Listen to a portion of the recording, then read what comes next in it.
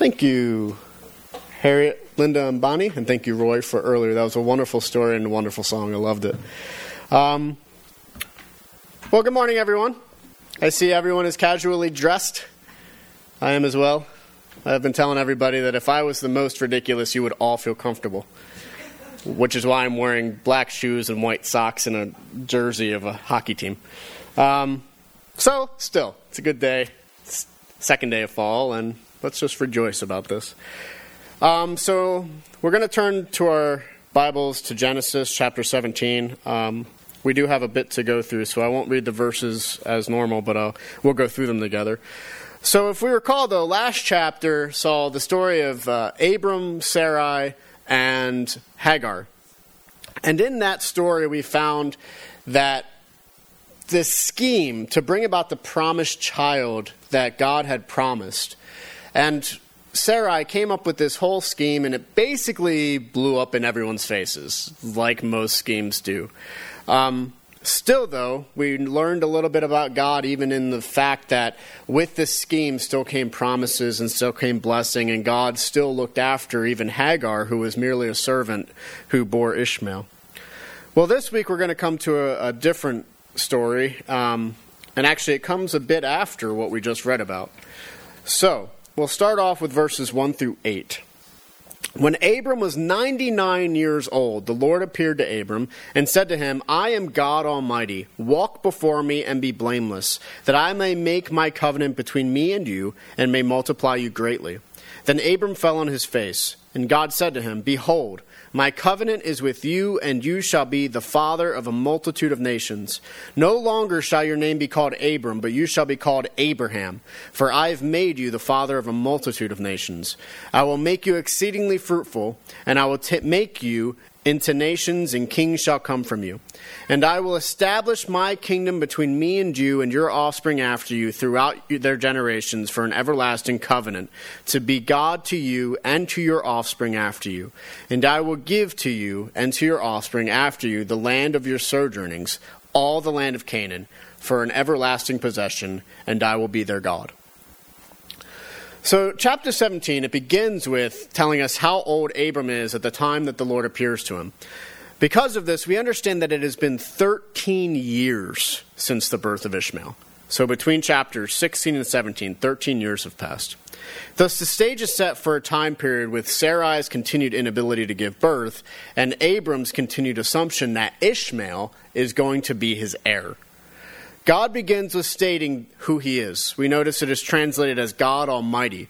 That is, in the Hebrew, it's El Shaddai. The term El is the general term used for God, similar to our use of God. Shaddai, however, has caused some debate. Most conclude that it deals with sufficiency, thus God who is sufficient. In this sense, we understand it to mean God is capable. He is able to do what he is planning to do. Before this, however, God also gives a command to Abram to walk before him. This expression is similar to Enoch and Noah, who were mentioned previously. They walked with God. The expression implies living for God, or in light of knowing God, to live in a way which honors him. This is further emphasized by being told to be blameless, of which only Noah is spoken of attaining. In this, it implies living a total moral life in light of who God is.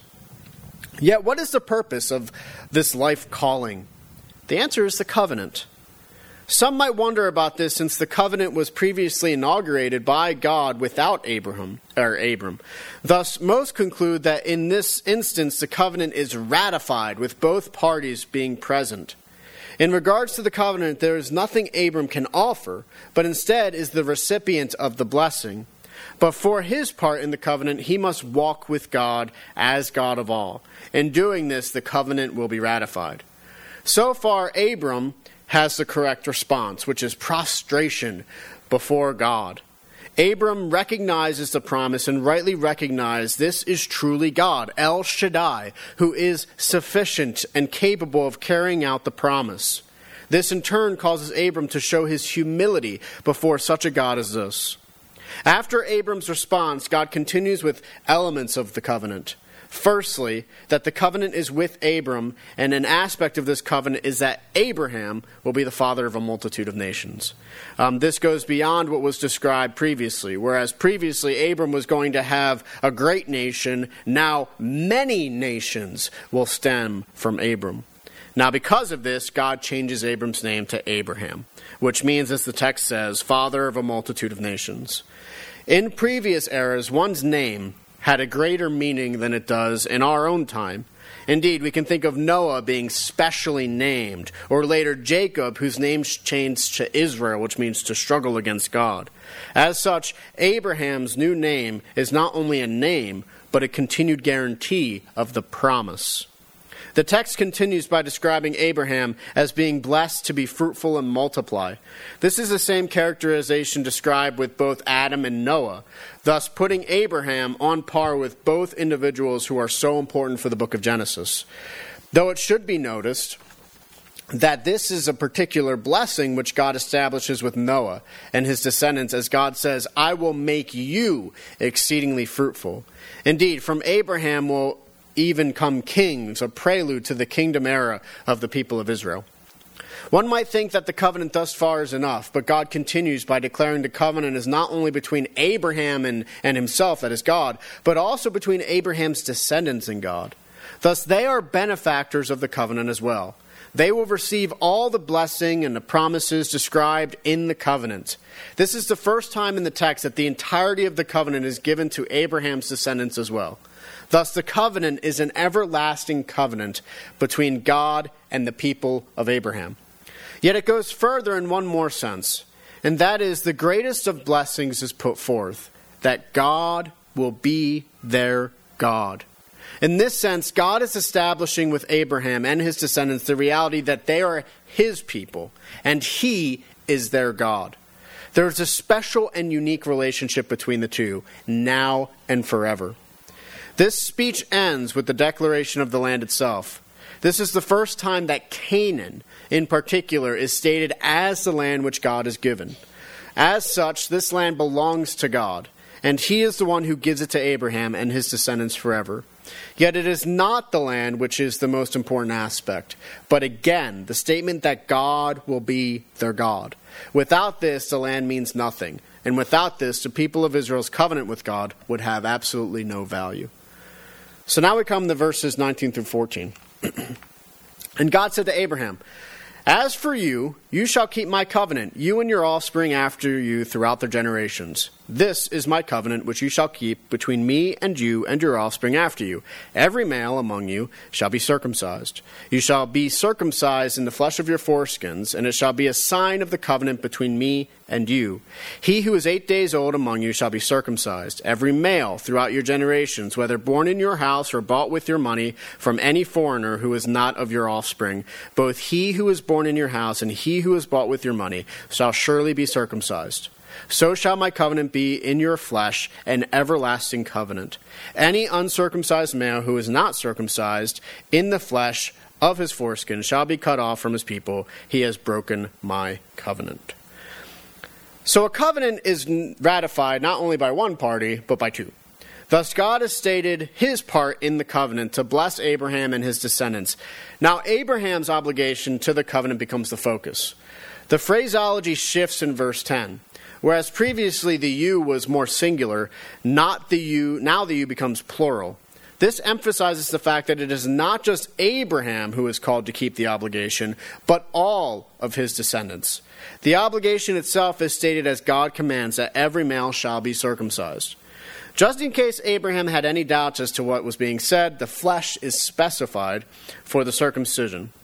Now, instead of focusing on that aspect, however, we're going to focus on the second half of the verse, which says, "It shall be a sign of the covenant between me and you." The last time this expression of a sign was used was with the rainbow. There, the rainbow was not only a sign to mankind, but also for God to remember his promise to the world. Some have even argued that this is the case here, that God sees the circumcised and is remembered of his covenant with Abraham. Yet, the text itself does not establish this as it does with the rainbow. Thus, it is better to understand the sign to be the covenant itself, like the covenant itself. The males will permanently mark themselves, reflects the eternality of the covenant. Thus, circumcision is more a reminder to the people of their call to let God be their God as he has promised to be, which comes with the notion to walk with God and be blameless. Hence, the man's most private area being marked with calls them to remember the promises of God and their obligation to be God's people and to walk with him.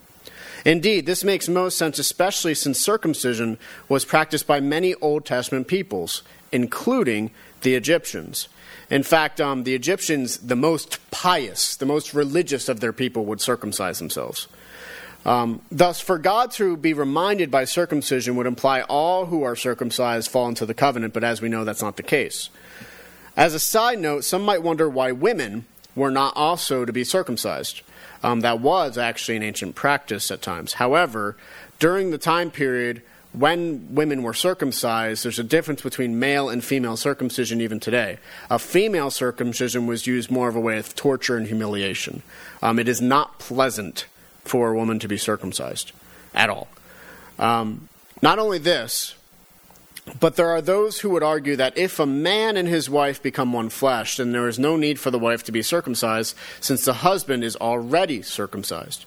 There are many also to be an element of progeny involved, that women experience the promise in a particular way through childbirth, whereas men are unable to experience that childbirth themselves. Yet as it is, this is speculation, because regardless of childbirth, women and even marriage, women are still part of the people of Abraham. So it's not just about the progeny. The text then details who are to be circumcised. Indeed, children born into the household are to be circumcised 8 days after their birth.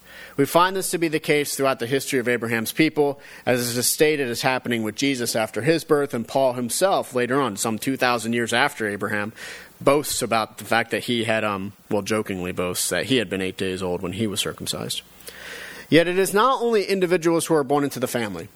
Indeed, those born into the household and those who are bought with money will be circumcised as well. And it's interesting. A new community is being established by God with Abraham. And as such, there's no partiality within the community. Whether one enters in through blood or not, circumcision is required. Thus, whether or not one is a slave or one is born to the favored household, ultimately, if you're circumcised, you are part of that community. We also see how, again, the circumcision as the sign of the everlasting covenant between God and his people. When they consider circumcision, they are to consider their God. There is a warning here, however. Adults who come into the family may not want to become circumcised. If they should refrain from the covenant, then there are serious ramifications. In particular, that they will be cut off from his people. Now, there are two interpretations to this. The first is that they will be excommunicated from the people. The second is that God will judge that person with a punishment likely involving an untimely death. The reason for the seriousness of the punishment is simple. They have broken the covenant. God has promised everything in the covenant, blessing upon blessing, with the greatest blessing that he will be their God. To then refuse to submit to the covenant, to not fulfill the obligation, it has dire ramifications. Indeed, to not be cut is to be cut off, which I thought was funny. So, anyway.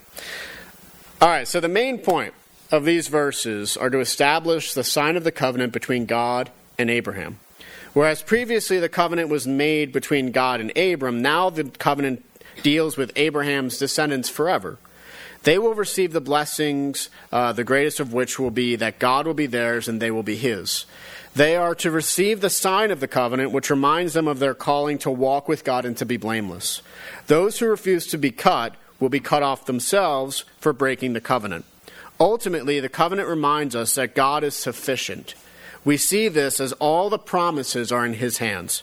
The people only need to remain faithful to do what God has called them to do in order to receive that blessing. All right. Application points for circumcision. Who's excited? No pictures. In reading today's text, it could be assumed that circumcision is a necessary requirement when it comes to the faith. When we read about it the way in which all males are to be circumcised, one could understand it to mean, even unto this day, males must be circumcised in order to receive the blessing of the covenant between God and Abraham. It seems rather clear-cut in that regard. It should not surprise any of us, then, that this was a serious point of contention after the resurrection of Jesus. Indeed, for the first century Christians, this very thought came to the forefront of their discussions. What happens when one comes to the faith? Is it necessary for Gentiles who are uncircumcised to become circumcised? What of the promise and of the requirements? Ultimately, there became a camp known to us today as the Judaizers, who argued that such was the case. When Gentiles came to the faith, they should be circumcised as a requirement. This became such a serious issue within the first century church that the very first Jerusalem Council was established because of it. How to handle those coming to the faith, which was Jewish by definition of not Jewish backgrounds. So the council was set up to discuss and debate what it is that should be done with these converts. Thankfully, we do not need to guess about all these things. In fact, Acts 15 details much of what occurred and the decision that came in the end. Now consider what we read from Acts 15. And I love Acts because it's so historical.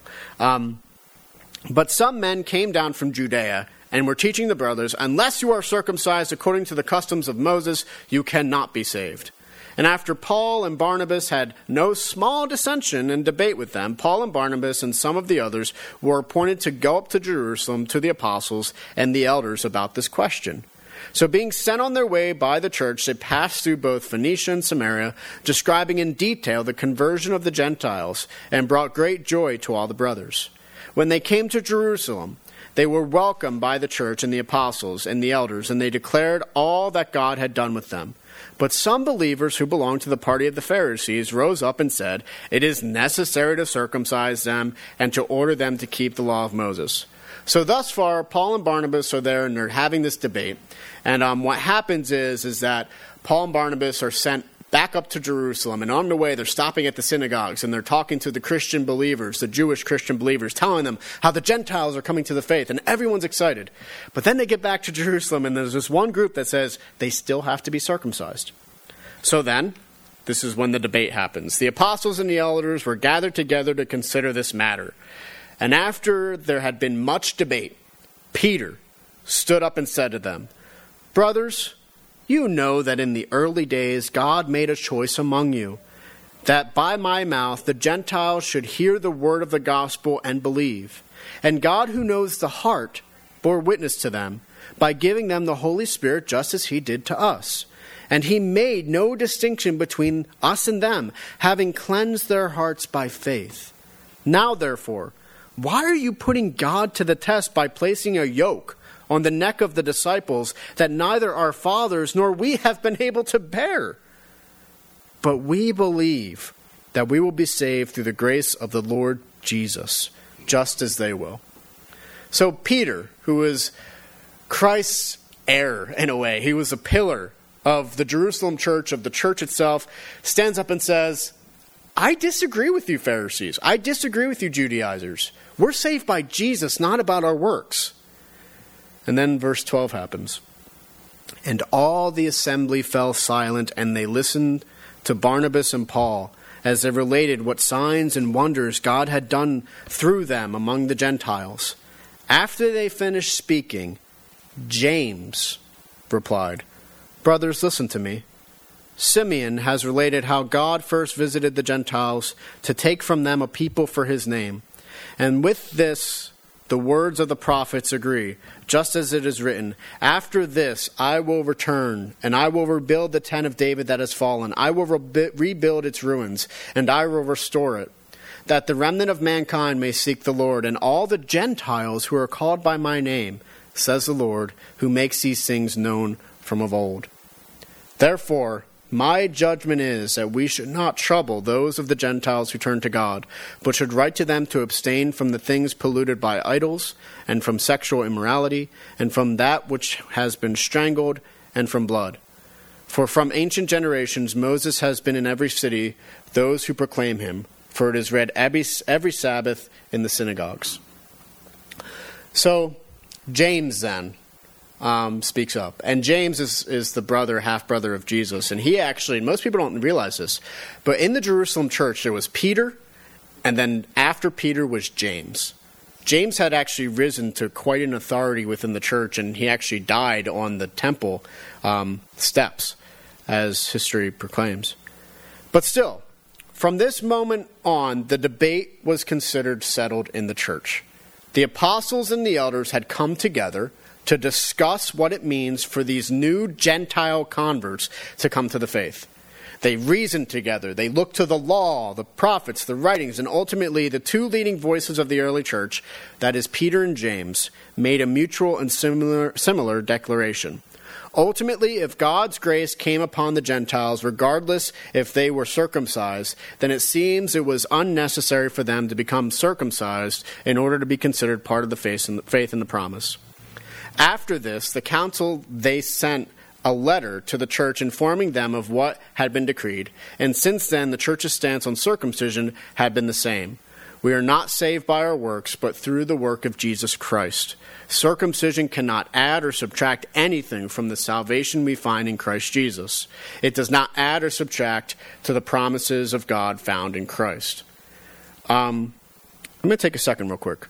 Something that he says at the very end, though, and I didn't write it down. I didn't write it in my sermon, but now that I'm thinking about it, I'm going to take a moment. Look at this, ad-libbing. Who's excited? I am. We notice that they say in verse 20, but should write them to abstain from things polluted by idols and from sexual immorality and from what has been strangled and from blood. And now it's interesting that they should write those three things. Do you want to know why? Because those are the things that are actually before the coming of the law. Sexual immorality is what caused Sodom and Gomorrah to be destroyed. Things strangled in blood. You're not supposed to eat from the blood. We learned that from Noah. You're not supposed to eat that. Also polluted by idols. It's a recognition of what the fact that idols are supposed to eat in essence of what has been offered by this food. So the fact that they're kind of going back even before the law is a very important part for them, I think. So, indeed, those who are of Gentile background who have not been circumcised do not need to be circumcised, because if they are in Christ, then all the promises of God through the covenant are given to them by their faith. Because Jesus is the perfect, holy, and pleasing Son of God, who fulfilled all the commandments, all the law, and in return receives all the promises of the covenant, then those who place their faith in him also receive the same. Now because of this, Paul in Galatians wrote, for in Christ Jesus neither circumcision nor uncircumcision counts for anything, but only faith working through love. And later on, for neither circumcision counts for anything nor uncircumcision, but a new creation. The first century Christians recognized the significance of Christ of not only bringing salvation, but bringing about the fulfillment of all the covenants, of all the law, of all the prophets, of all the writing. As such, circumcision can't add anything to the promise, nor uncircumcision take anything away, because it is the person of Christ through whom the promises are fulfilled. Thus, we receive it by grace through faith in Christ. Now, some might look at this and then they'll say, well, does that mean that we don't follow any law? Do we not live in any way? I would argue no. Since throughout the New Testament, the law is always alluded to in how we are to live. Indeed, Paul deals with this very issue in Romans when he says, what then? Are we to sin because we are not under the law but under grace? By no means. And that by no means, I had a Romans professor, and he said, heck no, is what Paul's saying there. No, heck no. He did not say heck. I know it's casual Sunday, but no, we're not doing that. Do you not know that if you present yourselves to anyone as obedient slaves, you are slaves of the one whom you obey, either of sin, which leads to death, or of obedience, which leads to righteousness? But thanks be to God, that you who were once slaves of sin have become obedient from the heart to the standard of teaching to which you were committed, and having been set free from sin, have become slaves of righteousness. I am speaking in human terms because you are of your natural limitations. For just as you once presented your members as slaves to impurity and to lawlessness, leading to more lawlessness, so now present your members as slaves to righteousness, leading to sanctification. In other words, though we are under grace, we still recognize that Christ is Lord of all. Being Lord of all, we have been called to live in a way which glorifies him. He is righteous, therefore we are to be righteous. He is moral, therefore we are to be moral. He is love, so we must love. This does not mean that we are saved by these deeds. Instead, they show us to be under his lordship. Recognizing his great love for us, we love him by giving all of ourselves to him in return. In order to understand this further, however, what righteousness is and what impurity and lawlessness are, we must read the scriptures and understand them, all of them in light of the gospel of Jesus. Thus, our call is to be faithful, to seek understanding, to gain knowledge, and to give ourselves over to God by continuing to seek to understand and to follow him and in his ways. Now, as a final reflection about circumcision itself, there are individuals today who believe that circumcision is actually a human rights issue. I know. They will tell us that if anyone should circumcise their child, it is child abuse, because the child should have the right to make that decision for themselves. Personally, I am not convinced of the arguments. In the end, it is the parents' decision as to what they feel led to do when it comes to their male offspring. The one caution I would give is this. We cannot assume that if circumcision occurs, then it will mean blessings or being made right with God. Simply put, it does not add nor does it subtract from this. Nothing we can do will add or subtract from the promises fulfilled in Jesus. So we must remember this in light of the gospel. Circumcision, or not, will not mean a greater spiritual identity with God. If we are of the faith, then we already have the highest possible amount of grace, peace, mercy, and love which can be given, since we are in Christ and he is in us. Our identities are with Jesus. And now, let's look at this for a second. Jesus, he was circumcised, yes? Yes? So if you are in Christ, what does that mean? That circumcision applies to you. So circumcision is not necessary. So to conclude, circumcision will not cause the promises or the covenant with Abraham to be fulfilled. Instead, Christ has already fulfilled it. And as such, we attain this covenant and the promise by faith in Christ. For we are in Christ. All right, one more thought, and then I know you're all hungry. One of the key elements of this passage is the fact that circumcision is a sign. We reflected on how such a sign was previously seen when the rainbow appeared after the flood. In both instances, the sign indicates that the promise is sure and that the covenant will remain. In the New Testament, we do have elements of signs as well. We see the signs in what we call sacraments. A loosely based definition of a sacrament is a visible expression of an invisible truth. So it is, we do have such signs, such sacraments, that we practice even to this day. The one which perhaps identifies most with circumcision in the New Testament is actually baptism. Indeed, consider what Paul says in Colossians 2. In him also you were circumcised with a circumcision without hands, by putting off the body of the flesh, by the circumcision of Christ, having been buried with him in baptism, in which you were also raised with him through faith in the powerful working of God who raised him from the dead. In this text, Paul equates baptism as a sign of what has occurred with us through Jesus. Through baptism, we see the sign of being buried with Jesus and being raised with Jesus. Just as Christ died but was raised into eternal glory, so when we die, if we are in Christ, we too will be raised into eternal glory because of him. Just as circumcision is a sign of the promise and the covenant, so baptism is a sign of our status in the death and resurrection of Jesus.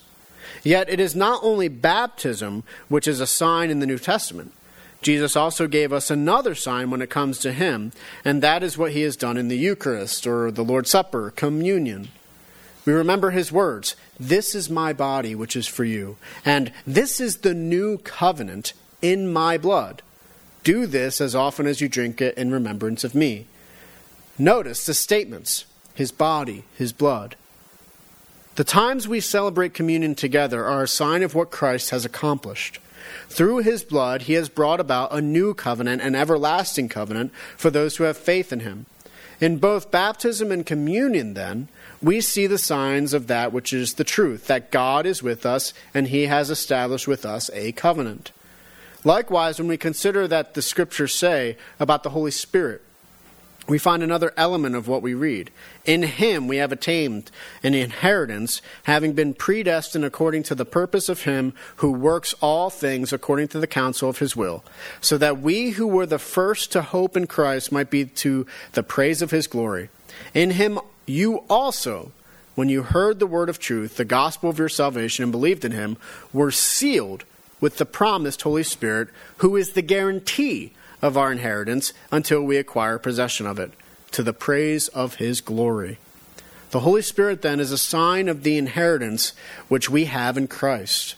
His Spirit within us, who urges us into righteousness, to seek holiness, and to desire the glory of our God in our lives, is the one who also reminds us of the truth that our inheritance is an eternal inheritance, an eternal possession of eternal life, of an eternal kingdom. In all of these things, it is good for us to consider these when the devil and his minions attack us, or when darkness of any kind come at us. For while we are in Christ, the truth of his gospel reigns supreme. When we consider then our baptism or communion or his Spirit within us, we're reminded of the promises of God which have been fulfilled and which will be fulfilled. And remembering these things will give us an advantage when darkness comes. Yet in all of this, it isn't just the sign. Because as it is, every sign has truth. And that truth is found in Christ and his covenant. So cling to Jesus, knowing that all the Father has promised has been fulfilled through his precious Son, Jesus Christ, our Redeemer and Savior. Indeed, his covenant, it takes all the other covenants and makes them all into one, and we inherit it all because of what he has done. So, I guess the question is, how does this story about Abraham and the covenant, and when it comes to Judaism and Christianity, how does that all relate together? Well, in regards to origins, the promise does originate here. So there's an origin there, isn't there? The promise of progeny, but also of kings, of kingdoms coming under Abraham. How does that even work? I mean, we know about Israel and Judah. Those were kingdoms. But that's not just it, is it? Because think about it this way. Under Abraham and the faith came the promise of Jesus, that by faith we would receive righteousness. You are an American Christian, or should I say a Christian who lives in America. There's a little kingdom there. Let's say for Britain, the Christians in Britain. Little kingdom there, if there are. Just kidding. That's a joke. It's a joke. Anyway. In Africa, in Asia, there's little kingdoms of these different people groups. But it's all under one kingdom, and that is Jesus Christ. And so it is that the origins of the promise are really found in the covenants. Covenants with Noah, Abraham, David. And they're all rolled into one in Jesus Christ, who fulfills all of them. And in which, if we have faith in him, we get to experience the blessing. And so it has origins, we see that, but then we don't really get to the fall this time. We'll get to the fall next week, a little bit, with Ishmael. But we also recognize the fact that Abraham and his descendants on their own are not able to fulfill the covenant in the end. We see that in what Peter wrote, or said, in the council at Acts, in Jerusalem. Why are we going to put a yoke on these people when we can't even bear the yoke? And that's because sin came into the world. We can't fulfill it all because we are sinful people and we break the promises and we break our own covenants. But thanks be to God that there's redemption in Jesus, because in Jesus Christ the covenants are fulfilled. And by faith we experience those covenants and we experience those blessings. So you can let go of the yoke. Christ has taken it upon himself. And all that he requires of you is repentance and faithfulness. And if you should stumble while repenting and being faithful, he's going to pick you back up because he's strong enough to do that. And where does it all lead? Well, it talked about kings. It talked about royalty. Well, guess what? You're an inheritor of a kingdom Who inherits kingdoms? Kings and queens. You know, we're all considered to be royalty in Christ.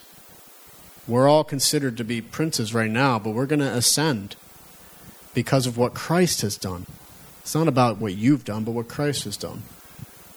And so in the end, the glory of God is going to be revealed in such a way that we'll be blown away in the wonder of it. And we'll want to keep on reaching for it, and we'll be able to keep on reaching because there'll be so much glory and so much to know and so much to enjoy and so much to appreciate, so much to be able to realize that it could go on for eternity. We're getting there. We're not there yet, but we have that hope. And we know that our faith is sure if we're in Jesus. So it's in his name. Let us pray. Father, we thank you so much for reminding us of the covenant which you made between Abraham and yourself. And we know that you are the one who ultimately fulfills the covenant by your own hand. By you, you have brought about the redemption of peoples. By you, you have brought others into the covenant. By your own hand, you have made it so that we can be sons and daughters of God Most High, and that you are our God, that we are your people. And so, Lord, we cling to the promises and we cling to the hope found in Jesus Christ, the one by whom we enjoy our inheritance and by whom we have been given the blessings. Let us not stray, Lord, and continue to give us the strength by your grace to persevere. And let your Spirit continue to indwell us and continue to push us and urge us to love you, to seek you, and to honor you with all of our lives. We thank you, Lord, for you are worthy of them all. In Jesus' name we pray. Amen. Please rise as we sing our final hymn.